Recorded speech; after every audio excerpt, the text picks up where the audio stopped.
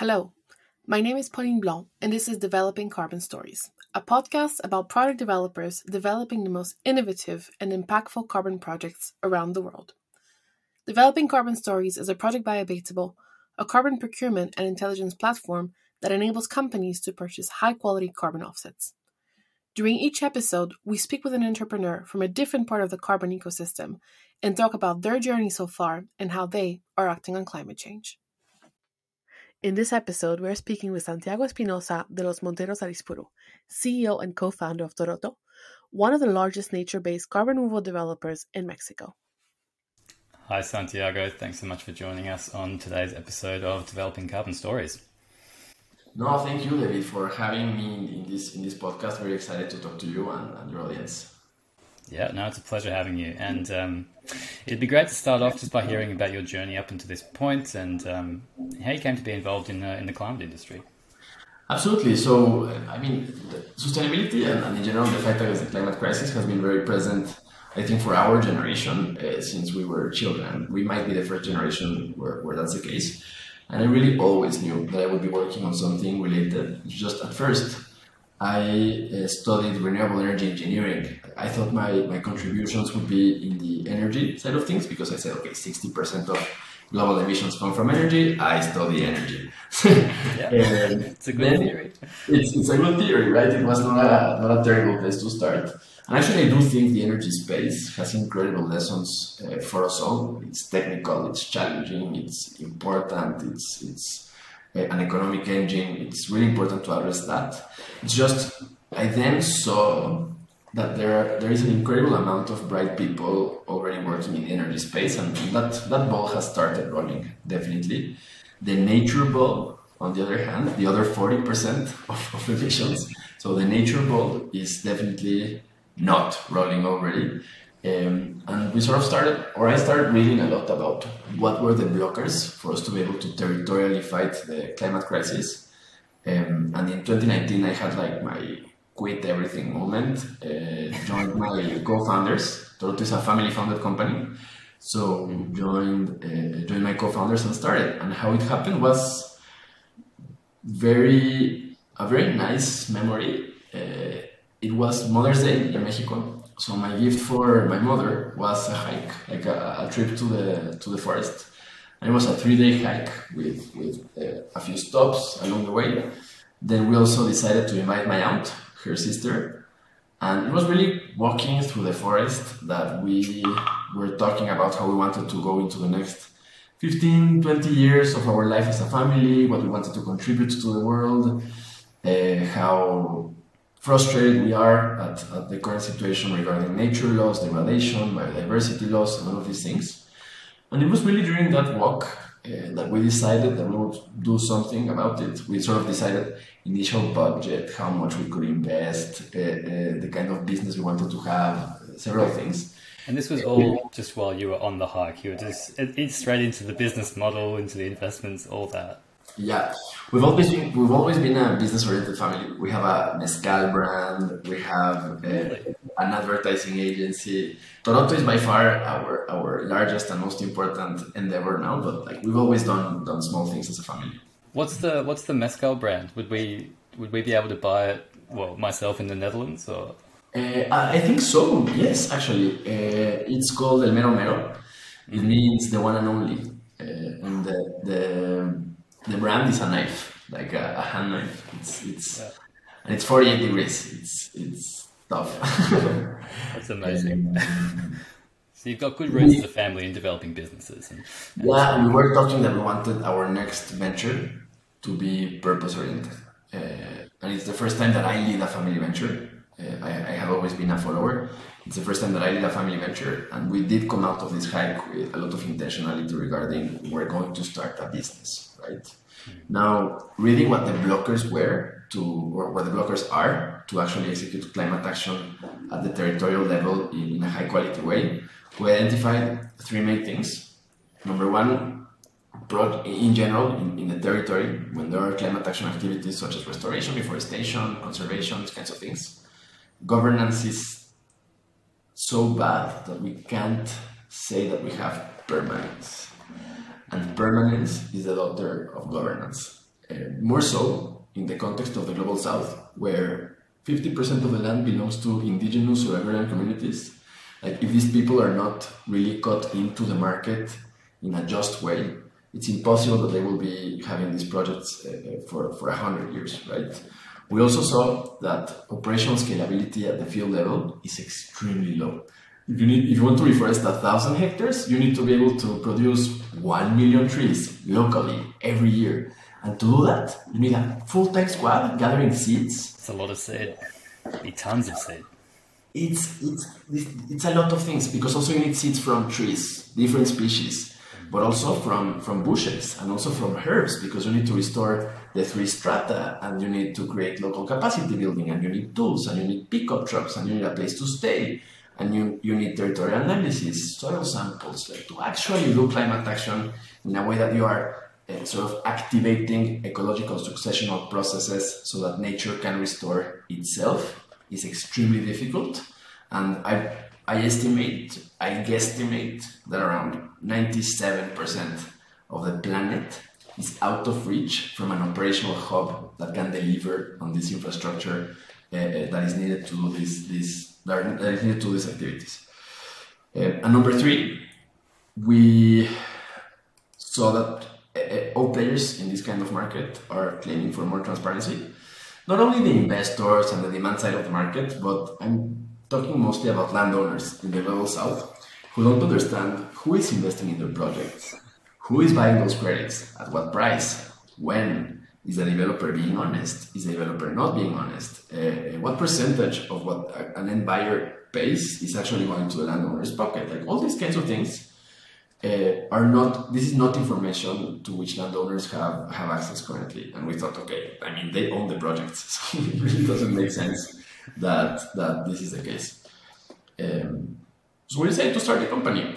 It was a 6-month process of sort of re-engineering my brain out of energy and into nature, reading forestry engineering kinds of books, biology kinds of books, ecological succession kinds of books, territorial analysis kinds of books. And had you done any of this before, or did you just do a 6-month crash course? It was a 6-month self-imposed crash course. Like, really, I had no cell phone for these 6 months. No WhatsApp, no social media, nothing. I went out of Mexico City with books, because normally forestry engineering, they study for 4 years, and I only had 6 months worth of savings to do it, right? So I needed to get all of that information into my head. And then we did observe that we were going to start on the carbon removal side of things. So we trained to do carbon-oriented restoration and carbon-oriented conservation and these kinds of things. But then one day we got a call from Grupo Modelo. They are the makers of Corona beer, and they belong to AB InBev, right? The global beer maker. They produce 1 in every 4 beers that are produced globally. It's amazing. They have 1 in every 4 on the planet. 25% market share. They have Anheuser-Busch, Stella, Corona, Bavaria, Quilmes, like all of these brands that are the brands that people drink. They make them, and we got a call from them, and they said, Santiago, we need Toroto to help us out with an aquifer recharge, a watershed recharge program. And I said, what? I mean, I don't even know how to do carbon. There's absolutely no way we can do this. And they said, okay, don't say no. Everyone is saying no. We're going to send you the technical details, and you tell us if this is something you can help us with. I said, okay. Unlikely, but okay. And then I realized, when I saw the technical plan for this project, it was about doing ecological restoration. It was about doing reforestation. It was about doing soil control and soil conservation and these kinds of things. So I realized that the correct territorial management of any ecosystem provides several ecosystem services. We're very used to talking about carbon, but in this case, water infiltration into the watersheds is also an ecosystem service that is a consequence of these activities. Mm-hmm. And that was our first project. They remain one of our largest clients so far. So I'm very happy that Toroto sort of launched with a different ecosystem service than carbon, because today we still have the water practice, and that brings in like 60% of our revenue. We've got an additional traction with AB InBev, Coca-Cola, now about to close a contract with another top 5 global food and beverage company. And then, yes, we started developing carbon activities as well, which now amounts to around 40% of our revenue, something like that. And we're also able to model biological corridors. So all of the interventions that we do on the field are guided by either how can we infiltrate more water or how can we enhance biological corridors. And then, yes, sometimes the monetization strategy is carbon. Just to finish with the introduction, Toroto is now, we have a technical team of 50 people working at the cabinet level, full-time, biologists, forestry engineers, geographical information systems experts, these kinds of things. And then we also have a team on the field that is never less than 50 people, but up to 250 people working at the field level at any given moment out of 6 biological stations that each activate climate action or potential for climate activities in up to 300,000 hectares, more or less. Wow. And that was only just in the space of 2019. That's amazing. I mean, just going back to your first project. So when such a big player comes out and talks to you and says, we want to do this environmental restoration project, what's their angle? What are they actually looking to get? I mean, are they the owner of the land and they want to see this natural space restored for biodiversity value, or what's the thing? Yeah, very, very interesting question. In this case, what they needed is they have a brewery. And this brewery takes water from the watershed to make beer at a reason of some liters of water per liter of beer, right? Yeah. And the local government told them, hey, you need to do a program to re-infiltrate at least 1.3 million cubic meters of water from rainfall every year into the watershed. And it's very simple. When it rains, only 3 things can happen with a drop of rain. It can evaporate, it can slide into the center of the valley and go away from the watershed and go away from the basin, or it can infiltrate. So the scope of this work was to stop water from getting away from the watershed, which also provokes erosion, and infiltrating into. And the unit here is they needed 1.3 million cubic meters of additional and permanent water infiltration every year. So it's like removals, right? It's like when you're thinking carbon, it's like removals, but water oriented. Water capture. Yeah, I mean, this is really familiar for me because, I mean, my background in Australia, like we have similar climate in some parts to parts of Mexico in that it's a bit dry, and so we have a really significant dry period of the year, and then we can often get large rainfall events in one big go, and so we have a very similar problem of water infiltration. So when we get water, it's a lot at once, and so we have massive erosion issues and massive issues with water retention within the landscape. So it'd be fascinating to hear about what actual interventions you used to ensure this. Is this about slowing down streams and rivers, or was there a lot of earthworks, or how did you go about it? It's a lot of things. That's a great question. I think we would divide our interventions in 3 layers. So it's either we are in the highest part of the microbasin, we are in the mid part of the microbasin, or we are in the valley, right? In the low part of the microbasin. Yeah. In the highest part of the microbasin, we're focused on revegetation, either doing reforestation with native species or dispersing seeds that we collect locally, because that's what nature does. Actually, nature moves seeds from one place to another, not trees. So we also disperse tons of seeds in the highest part of the microbasin, because that's where erosion starts. And that's where we need to stop sediment from being eroded into the lower parts of a basin. Then on the mid area of the microbasin, we do what we call soil conservation works, which I'm sure you're very familiar with. So what they do is they reduce the speed at which water is flowing into the valley to make sure that it is infiltrated and it doesn't escape the basin where we're working. So we're talking dams, gabion dams, accommodated stone barriers on depending on the slope. It can also be trenches. It can also be anything that will stop water from flowing down and will make it infiltrate. And then on the lower area of the basin, this is some of the most complicated work actually. We do a lot of desilting daily because we have so much sediment already in the lower areas of the microbasin that water bodies are dying, they lost depth, and then they are drying out, and so they lose their communication to the watershed, and this is catastrophic. So we literally remove the sediment from watersheds, and we use it because it's so rich We use it. We give it to the farmers, to the agricultural people who are doing agricultural activities, and it actually enriches their land for 3 to 5 years. So we remove it from the water bodies and use it for agricultural purposes. So this is the general logic. Fertilizer or something, is it? Or Sorry? Is it almost like a fertilizer, the way that they use it? Absolutely, it's very rich. It's very, very rich. It brings tons of things. It brings, it's moist. It also brings tons of nutrients that have been washed down from the hills. So it's very rich. It will enrich their crops for 3 to 5 years after we've used it. So it's a basin-wide kind of management. And it's hard because you need local germoplasm, you need local capabilities, you need local people. Actually, at Toroto, there are moments where up to 75% of all of our staff, their job is to restore their land.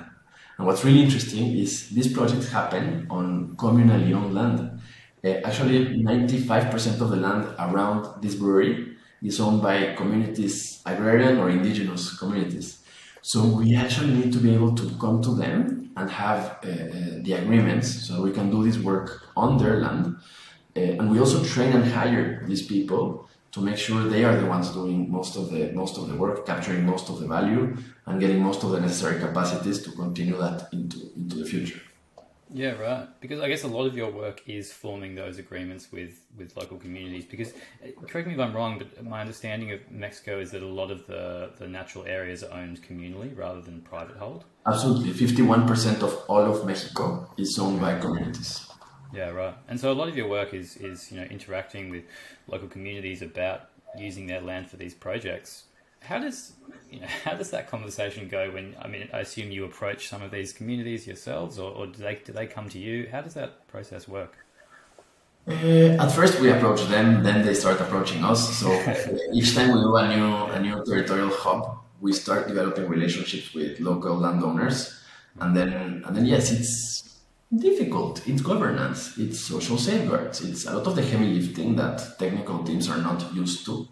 They make decisions in assemblies where up to 400 people are going to be owning one single piece of land, and they all need to raise their hand at an assembly so that our project can move forward. But then that's also amazing because then that's a project that 400 people said yes to. It's very hard to derail that kind of activity, which is why we say permanence is the daughter of governance, right? But it's a lot of work, definitely. Now, Toroto is well known in the agrarian sector and the community sector. We are well known for producing some of the projects with the highest participation share for communities. So anywhere from 60% and up to 77.5% of the proceeds from a carbon credit or these kinds of activities go to communities, the communities where we are working. And then both Toroto and the landowners have reinvestment agreements. So we will both reinvest anywhere from 20 to 50% of our proceeds into additional climate action in the activity areas that produced that money in the first place. So we also have a mechanism that will make sure there is finance to maintain, monitor, and do more 30 up to 100 years into the future. Yeah, wow. And so that figure there, that the 67 to, I think it was 75%. 60 to 77.5. I see, yeah. And so that percentage of proceeds going to the local communities, in what format is that flowing to them? Is that, through wages and salaries, or is that through, direct investment? How does that actually flow towards them? Or is it just a benefit sharing agreement? That would be their revenue, and they are. It's our best case scenario is it's paid directly by our customer to the community. So, for example, if we work with Available and Available buys some of our credits, to then have one of your clients use them, retire them, or this kind of thing, then it would be great if Available paid directly to the landowners this share that it's their share of the project, and then with a reinvestment agreement, we sit together with them once a year and say, okay, we have 10 pesos, and there's this list of activities that need to happen this year because we need to enhance biological corridors, because water infiltration needs to be increased, because this is there's risk to this forest here, or there's an opportunity to restore there, or there's secondary rainforest vegetation that we need to manage. So we come to landowners with sort of the analysis and the assessment of what needs to be done, and then together we agree how it is that we will be spending this reinvestment share each year. And then the rest for Toroto, that's our operational margin, and the rest for the landowners, that's their operational margin. And although we think it is amazing, or it would be amazing that they have more opportunities to spend that wisely, to invest it, to sort of create health services locally, educational services locally, this kind of thing. We think there needs to be an ecosystem that supports them with that. I'm not entirely sure that Toroto can play or should play a role in telling them how to spend their share of the cake. I go back and forth in this idea. I would definitely not like it if they told us what to do with our share, right? So when you think about horizontal partnerships, it's weird. It gets complicated. It gets tricky. Yeah, sure. And I guess, there's lots of different revenue streams coming into this through different activities you can make. I mean, it's carbon is what Abatable does, but you've also got, as you mentioned, the water infiltration work and general environmental restoration. Do you find that these goals often align with the landowners and local communities that control the land? Because these are coming from corporate interests. They're saying, look, we want these environmental impacts. Is it often hard to marry those with the interests of the local communities? The short answer is yes. I mean, the nuance would be they fully understand and prefer the value of having a healthy ecosystem and a healthy piece of land, right? They see it with their own eyes. They say, we had animals and we don't have animals any longer. We were able to live from nature, and then now nature is not enough because we've degraded it. Like they are very, very clear about why it's important to have a healthy ecosystem, and they want that. Now, their reality is that the market still incentivizes degradation. The opportunity cost of conservation is still too high for them. So, for example, even in the least productive areas in Mexico, they're able to get $250 per hectare. So you would need per year, out of activities that would degrade an ecosystem, right? So like extensive cattle, this kind of thing. The least productive land will do $250 per hectare, whereas the most productive restoration projects or conservation projects at current prices and current costs, etc., will probably make them anywhere from $50 to $150 per hectare. So not even the most productive carbon or ecosystem service oriented projects can compete with the least productive degradation oriented projects in Mexico, right? And this is extremely tricky. So they know what they prefer. It's just they also need to eat. They also need to sort of have development. These are people that are not wealthy or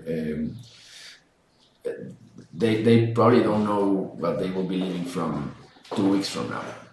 And that's extremely tricky to handle, for sure.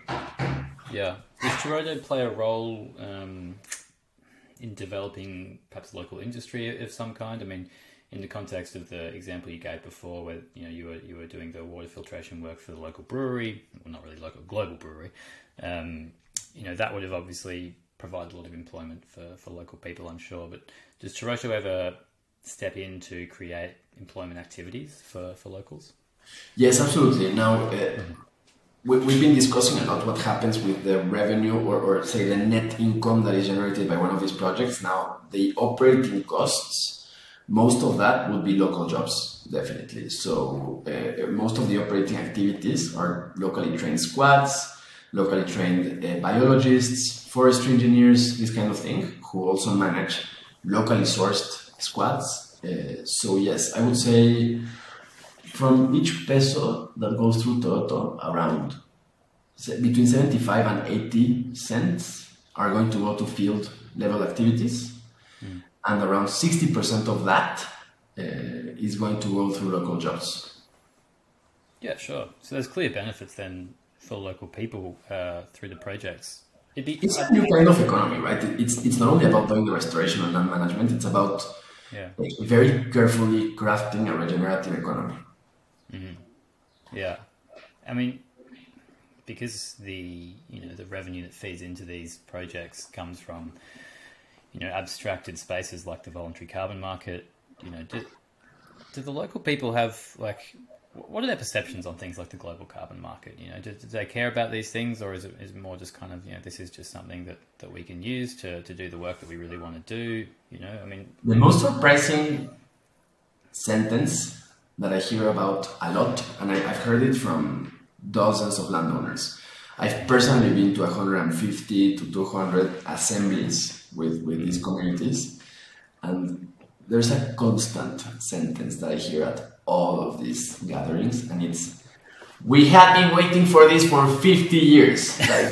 It's incredible. They fully understand what ecosystem services they provide into the world. They are not going to tell you in terms of carbon, right? But what they're going to tell you is, "We've been cleaning the world's air for generations, and it's taking us a lot of work to conserve, and it's taking us a lot of work to preserve." And there's hundreds of people that die in Latin America, for example, to preserve these ecosystems, right? It's definitely not only market-oriented people, but this is just such a huge breath of fresh air for them. It's amazing. The most surprising thing I've heard is that, and I hear it at every assembly. We've been waiting for this for decades. And that's very, very nice to hear. Very nice to hear. It's great to hear. I mean, I feel like it would go against what I would. What I feel like most people would assume, and I guess it just is a bit of a testament to the fact that there's been such little voice for these actors in places like the voluntary carbon market. They're very much just a source of supply that feeds into these markets. Absolutely, and that's where everything starts, right? So when I see, actually, we did some research in the voluntary carbon market before we started, of course. And we saw that the status quo is that from 30 to 5% of what a company pays to buy a carbon credit actually ends up in the pocket of a landowner. So, I mean, how can you scale a market like that where value is not going to the field? We don't even have the resources to fight the climate crisis once. How are we going to do it if 60% of the money that is being used to fight the climate crisis territorially is used to activities that do not add value at the field level? It's crazy. It is, yeah. And I mean, I think even there are even worse examples than that. That have been around in recent media articles as well. I don't think we should name any names in this podcast, but I mean, I think 30% going to local implementers is high in a lot of cases, unfortunately. Absolutely, and this is sad. This is really sad because the market asks for transparency, traceability, high quality climate action, removals, restoration, reforestation, local germoplasm, locally created jobs, people hired correctly, no exploitation of local job vulnerabilities, that kind of thing, at $5 a ton. Yeah, right.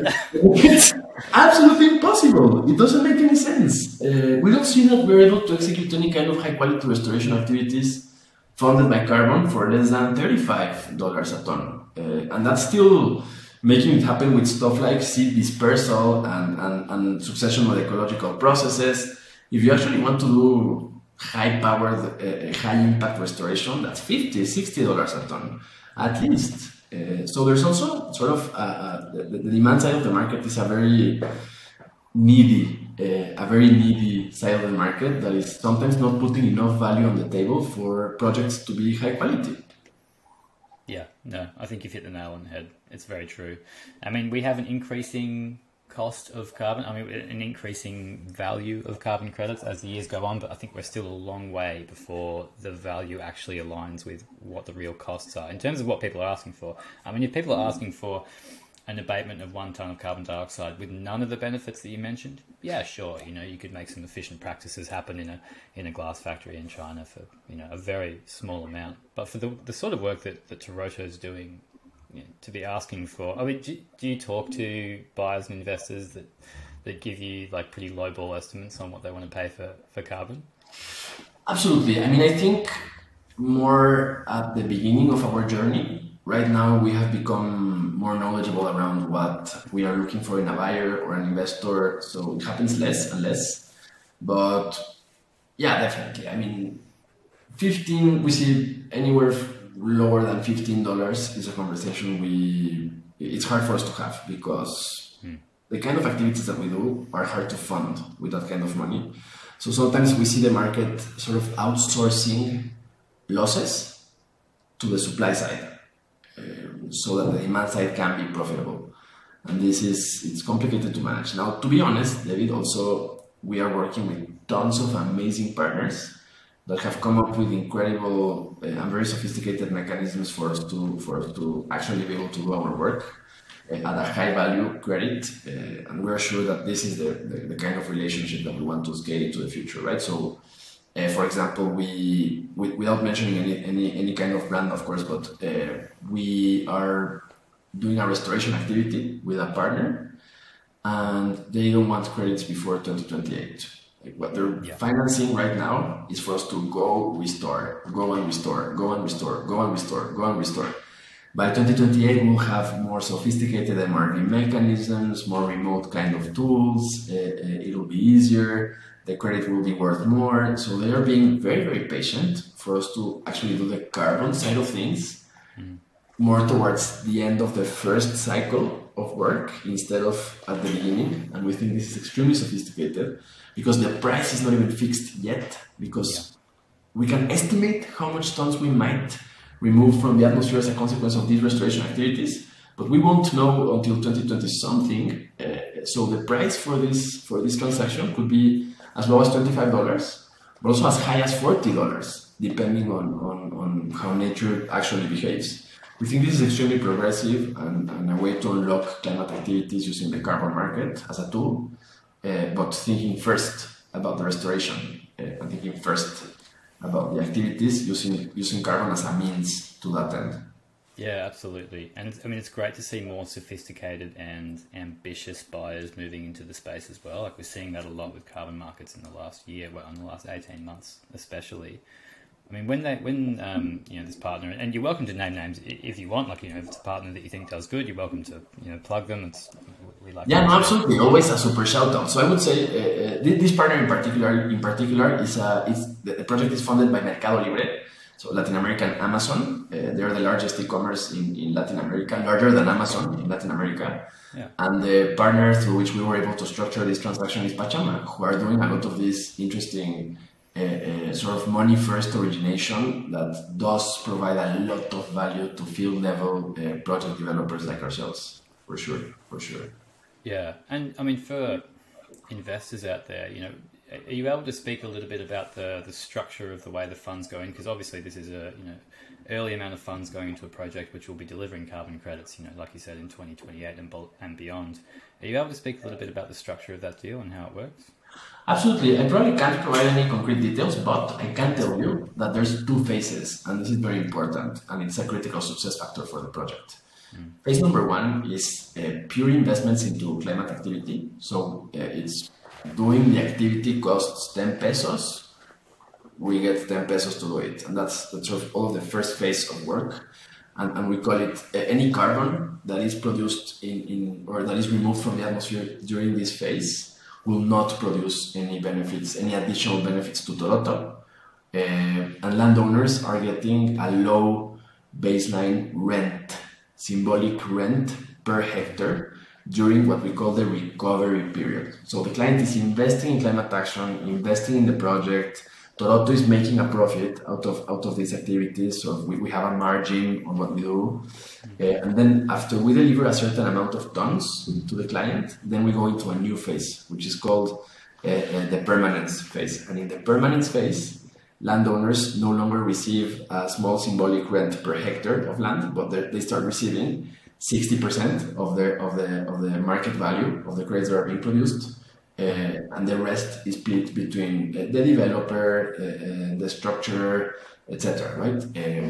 So yeah, that's the general structure of this deal. I would say the critical success factor is that we have a recovery phase and then a permanent phase, and the deal is way better for the landowners during the permanent phase. But it's just the project would not be feasible if 100% of the money at first didn't go into climate activities. Right. Yeah, absolutely. I mean, that's actually a really interesting way to structure the deal. I mean, is this something that you're offering to to other investors and buyers when you go out there? Because this seems like absolutely. As we learn more about Yeah, no, absolutely. As we learn more about the market and we learn more about what we are being able to do with our partners, I think both our partners and ourselves sort of bring these lessons learned into our future activities for sure.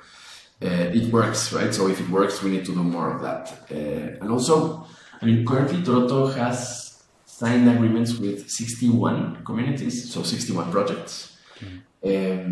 So we have everything. We have vanilla, strawberry, chocolate. There's all kinds of different origination agreements inside that. Sometimes Toroto finances from our proceeds and from our own cash flow when we can.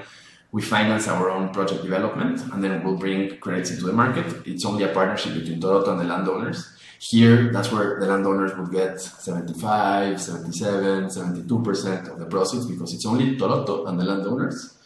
But then we also have origination, and that's when we partner with demand side actors or people who are on the demand side for us. They might be on the supply side for someone else, but people who are on the demand side for us, we partner with them to originate projects. And here, what we're looking for is to shorten the capital cycle of a project.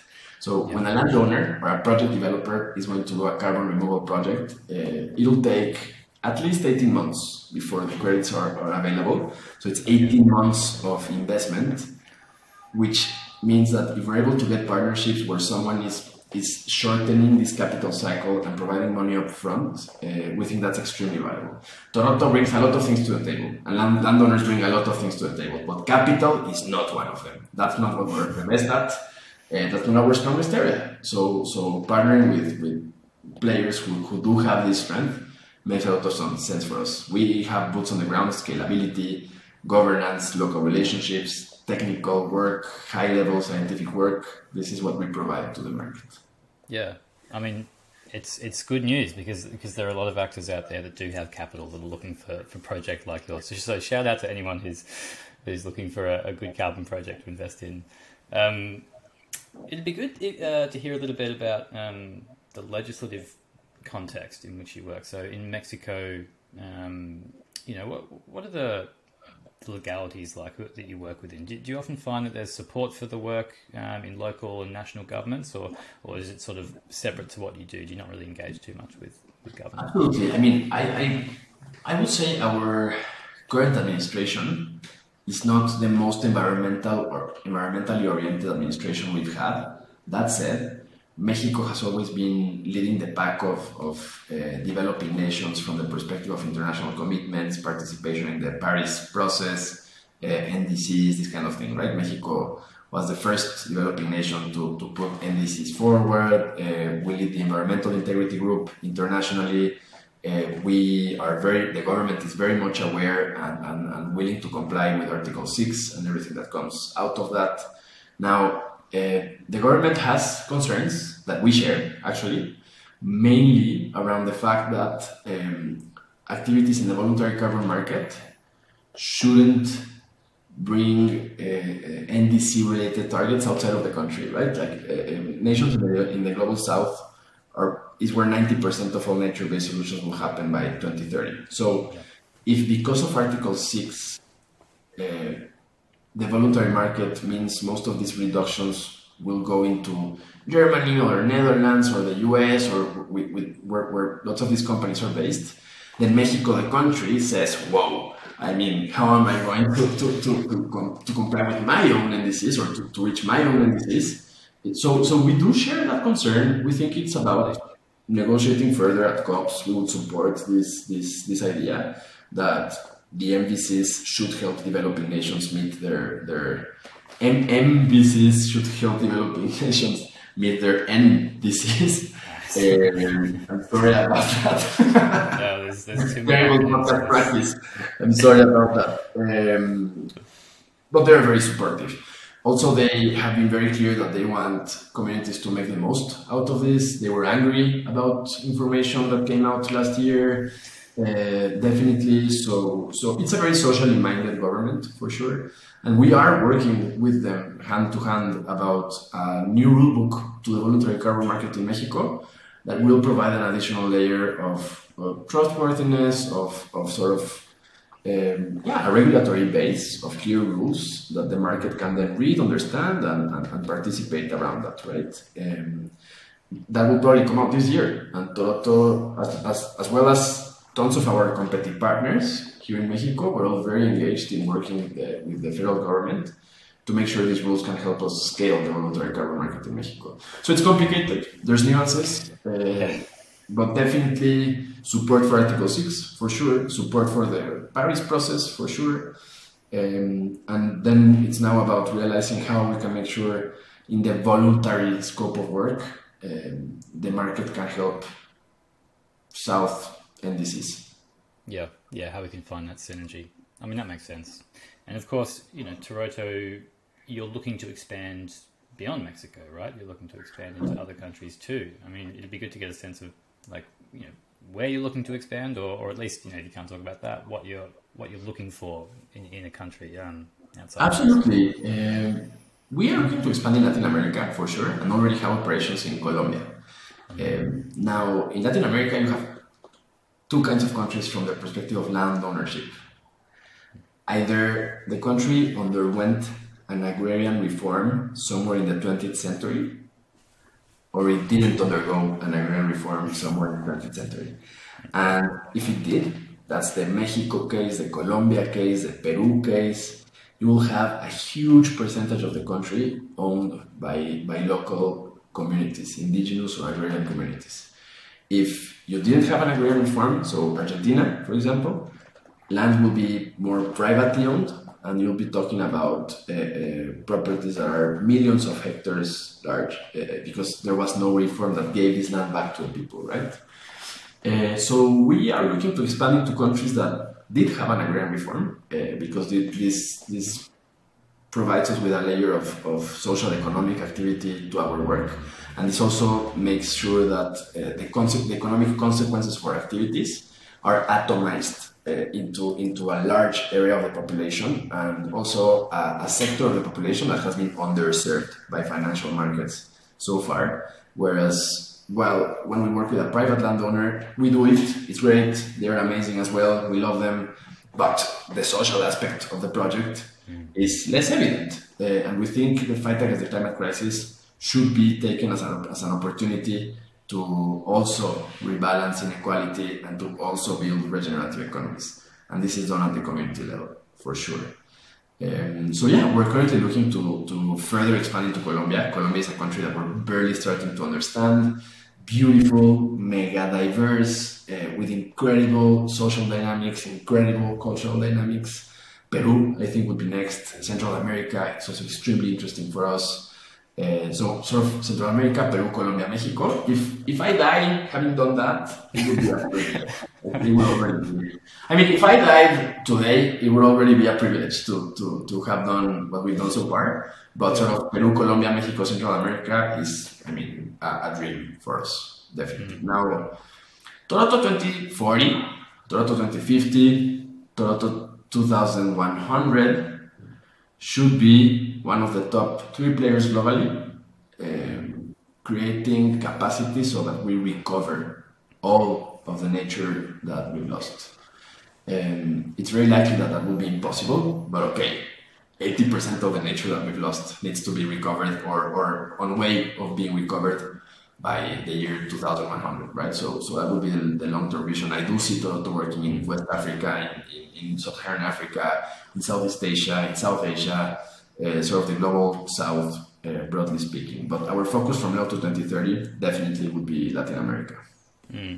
I love so many things about what you just said there. I mean, the first being that the climate crisis is an opportunity. I think that's really reflective of the work you do, and also, my next question was about to be where you see Toroto in 5 years. But I love it how you just skipped ahead to 2040, to 2050, and then 2100, and this goal of 80% restoration in 80 years from now. I feel like it really aligns with the 30% conservation by 2030. You know, the global agreement there. So that's actually amazing to hear such ambition. I mean, we need to do it, and then we need 100 Torotos, right? Like that's and how we do it is out of operational hubs. And we call these operation hubs biological stations, from which you can actually activate hectares of high quality climate action. So today we're operating out of 6 biological stations. By 2030, we might be operating out of 20 to 30 biological stations in Latin America, for sure. Yeah. Wow. So you have to watch this space. But it was great. Yes. Lots of work, David. Lots of work to do. Lots of work. That's the catch cry of the climate crisis, isn't it? But thanks so much for joining. It's been great hearing all about what you do at Toroto, and the people you work with as well, and how you do it. Thanks so much for joining. No, thank you. This conversation was very stimulating. Thanks for the questions, and also we're very, very grateful that you thought about Toroto for this episode of your podcast. Thanks a lot, really. Thanks a lot. Perfect. All right. Thanks, Santiago.